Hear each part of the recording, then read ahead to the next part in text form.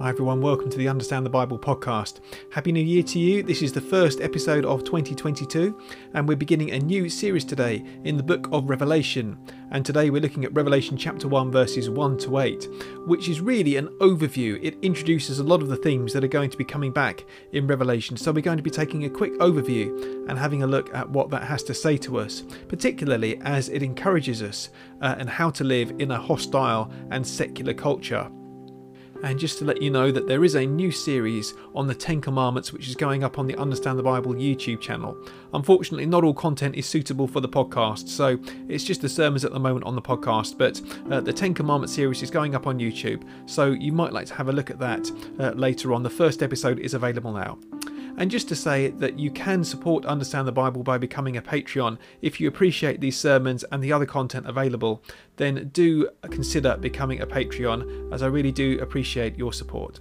So thanks so much everyone. I hope that you enjoy the sermon and it's edifying for you and helpful. God bless.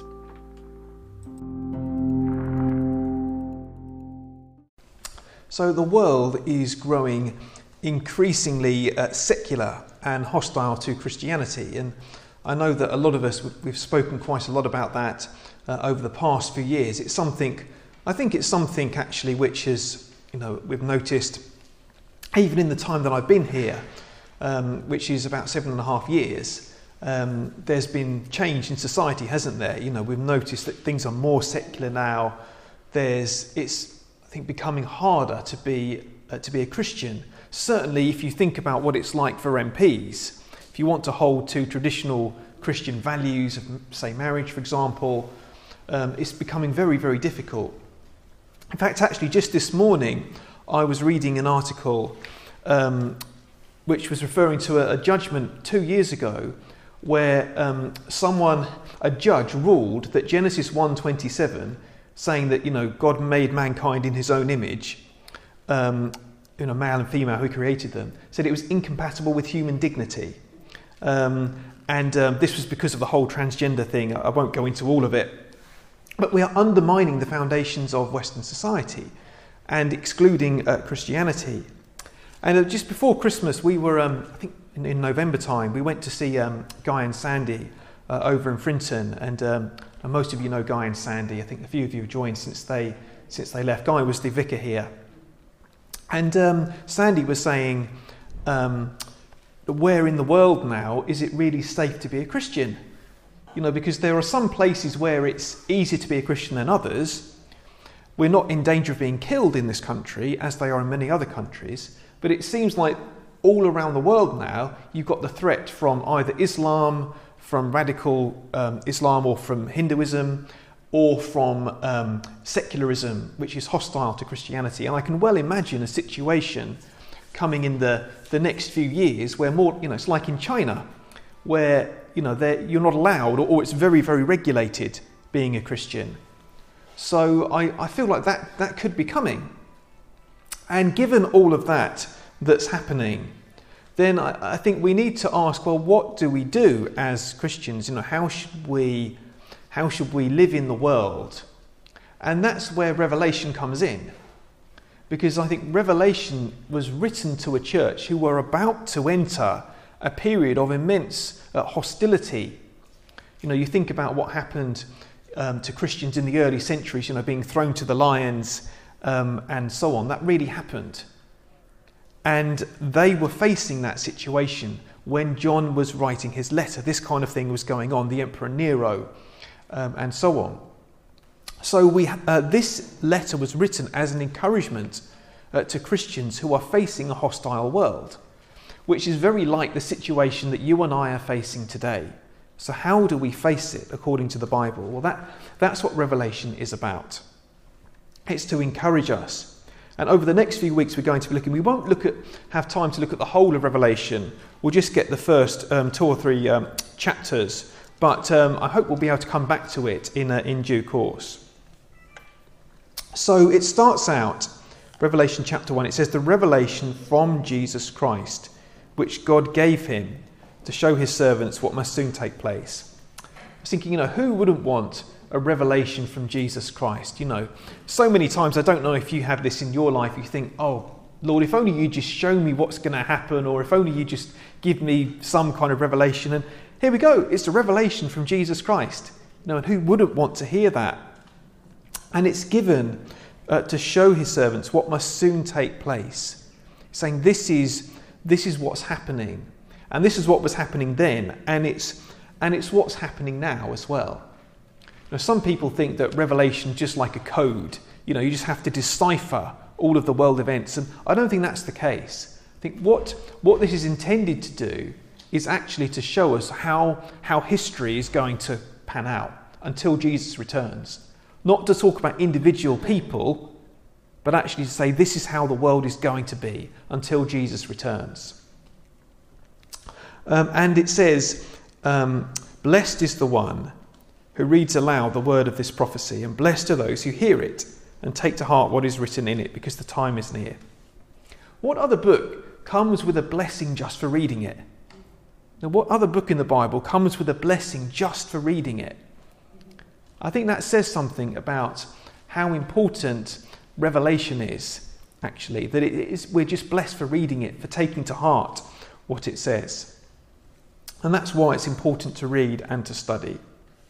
So in this opening section then, it's from John. He says, he signs his name, John. It says, to the 7 churches in the province of Asia. That was the Roman province of Asia, not what we call Asia today. And to the 7 churches, now 7 is a number in the Bible which is sort of that symbolic significance, isn't it? It kind of represents completeness, and it's often associated with God.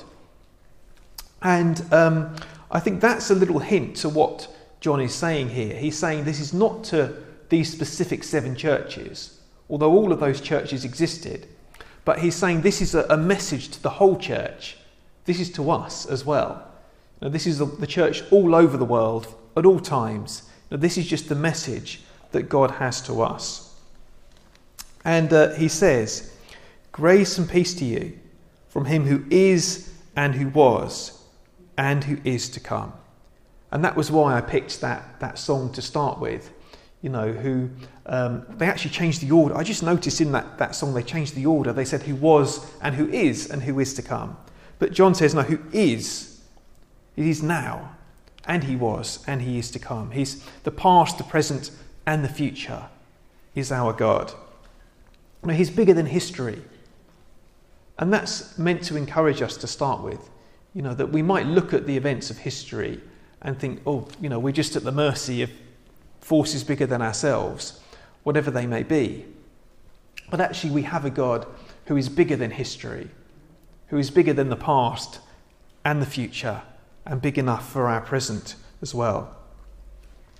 And he says, from the sevenfold Spirit, from the 7 spirits, from the Holy Spirit, and from Jesus Christ. And he gives us 3 reasons why we should listen to Jesus Christ. He's the faithful witness.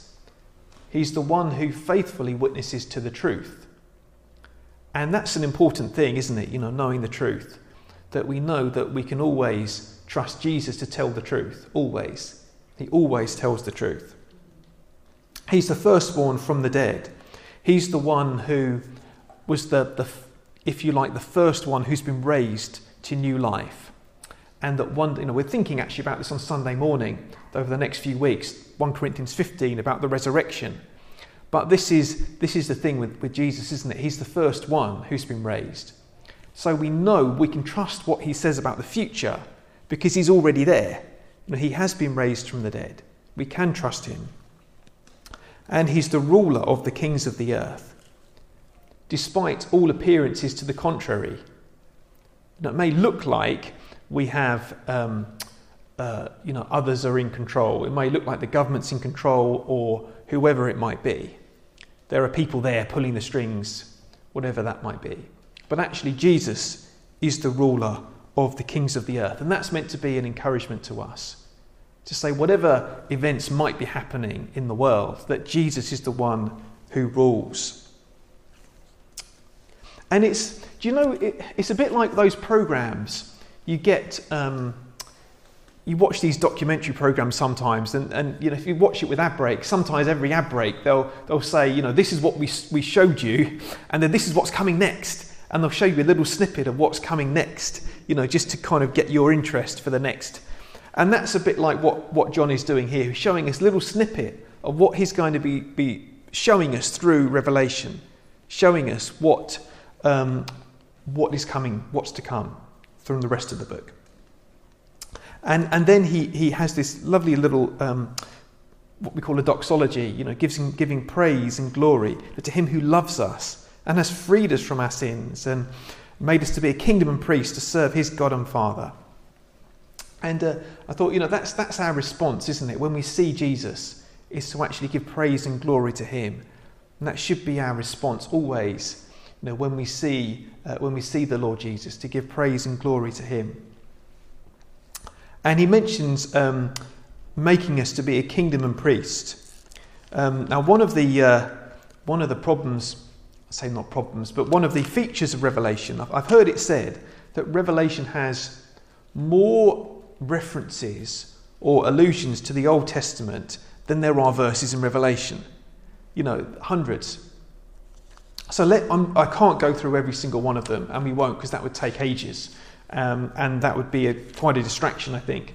But this one is interesting. In Exodus chapter 19, verse 6, it says this, the Lord says, "You will be for me a kingdom of priests and a holy nation." And that's what God said to Moses at Mount Sinai when he brought them out of Egypt. You'll be a kingdom of priests and a holy nation. So it's actually in Jesus that those words are fulfilled.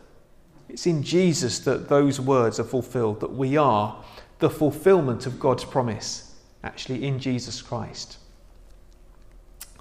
And then in these final couple of verses that we looked at, he says, look, he is coming. He is coming with the clouds. And I think here that John's not referring so much to the second coming of Christ, although I'm sure that's in view, but actually just to Jesus, his ascension, and coming when people come to know him, that we experience him and we know him in the here and now, not just when we're coming to the second coming. And it says, all peoples on earth will mourn because of him, and every eye will see him, even those who pierced him. And I think that did happen, didn't it? That's what happens in Acts. I'll just read you one more verse from Acts chapter 2, verse 37.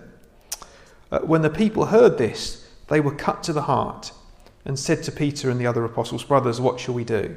The people there who heard about Jesus, the ones who were there when he was crucified, who were calling for him to be crucified, they were cut to the heart when they encountered this message about Jesus, when they encountered Jesus.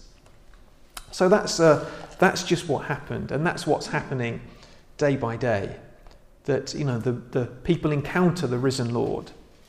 And it's a divisive thing, isn't it? You know, for some people, encountering Jesus is good news. It's a wonderful thing. But for other people, encountering Jesus is actually something which, you know, they reject. No, I don't want to know him. I don't want to see him. And Jesus is a divisive figure. And then this final verse here, the Lord says, "I am the Alpha and the Omega, who is and who was and who is to come, the Almighty." The Alpha and the Omega, that's the beginning, the first letter and the last letter of the Greek alphabet, and the New Testament was written in Greek. So it's a bit like saying, "I am the A and the Z," but that doesn't sound as good, does it? You know, I think Alpha and Omega sounds much better. It's got more of a ring to it. The A and the Z, it just sounds like an A to Z map, which is not the same. But no, he's saying, "I am the beginning and the end." That's what he's saying. I am the beginning and the end. And we have this repeated, who is and who was and who is to come, the Almighty. You know, again, we have this, that history is not random or chaotic or pointless. But there is a God who stands behind history. And there is one who is everlasting, who is eternal, and who is almighty over and sovereign over the events of history. And we are to fix our eyes on him.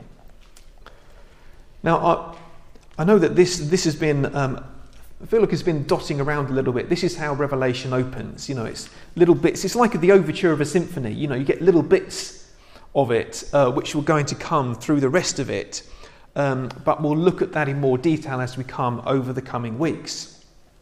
But this is just to give you a taster, I think, of what is to come.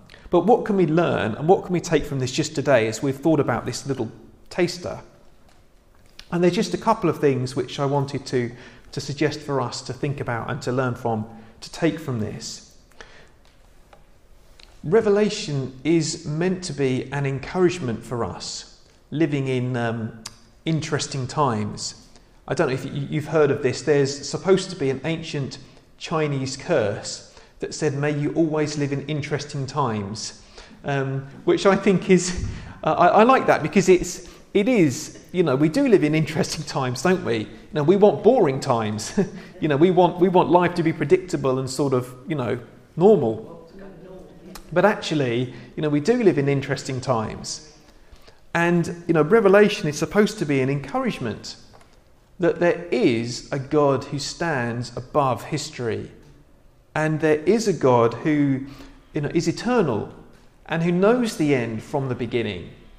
And that's an encouragement, isn't it? To know that the end of the story has already been written. That God knows the end and he knows that it turns out all right.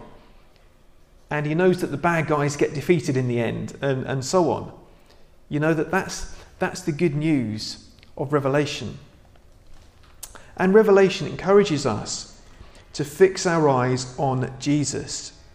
That Jesus is the centerpiece of history. As it says in Hebrews chapter 2, verse 10, Jesus is the one for whom and through whom everything exists. Everything exists through Jesus Christ and for Jesus Christ. And despite all appearances to the contrary, that's always true. It might look like when we look around at the world, we might look and see, well, Jesus is not honoured in the world. Jesus isn't honoured in wherever, in the government. Jesus isn't honoured in our society as he should be, or as we look around other countries. But actually Jesus is the centrepiece of history, and we should honour him in our lives. There is a phrase which politicians like to use, which is being on the right side of history. I don't know if you've heard politicians, that was a favourite of Barack Obama as the US president, talking about being on the right side of history. And actually that's the final thing for us to remember, is that actually to be on the right side of history is to be on Jesus' side, because Jesus is the centrepiece of history. And when we stick with him, and when we fix our eyes on him and what he says, then we are on the right side of history. And that's what we need to remember today. We need to fix our eyes on Jesus, and he is the one who will keep us through the storm. He's the anchor, if you like. He will keep us through this storm, steadfast and secure. And so we need to fix our eyes on him. Let's take a moment to pray as we close. Heavenly Father, we thank you for the encouragement as we look at this book of Revelation. We thank you that you are the beginning and the end. We thank you that you are the one who is and who was and who is to come. And we thank you that we can fix our eyes on Jesus as the centrepiece of history. And we pray that you would help us to do that, Lord, to fix our eyes on him in this coming week, whatever happens in our lives, whatever happens in the world, to be able to fix our eyes on him and to be able to be on his side and to put our trust completely in him. We ask this in his name. Amen.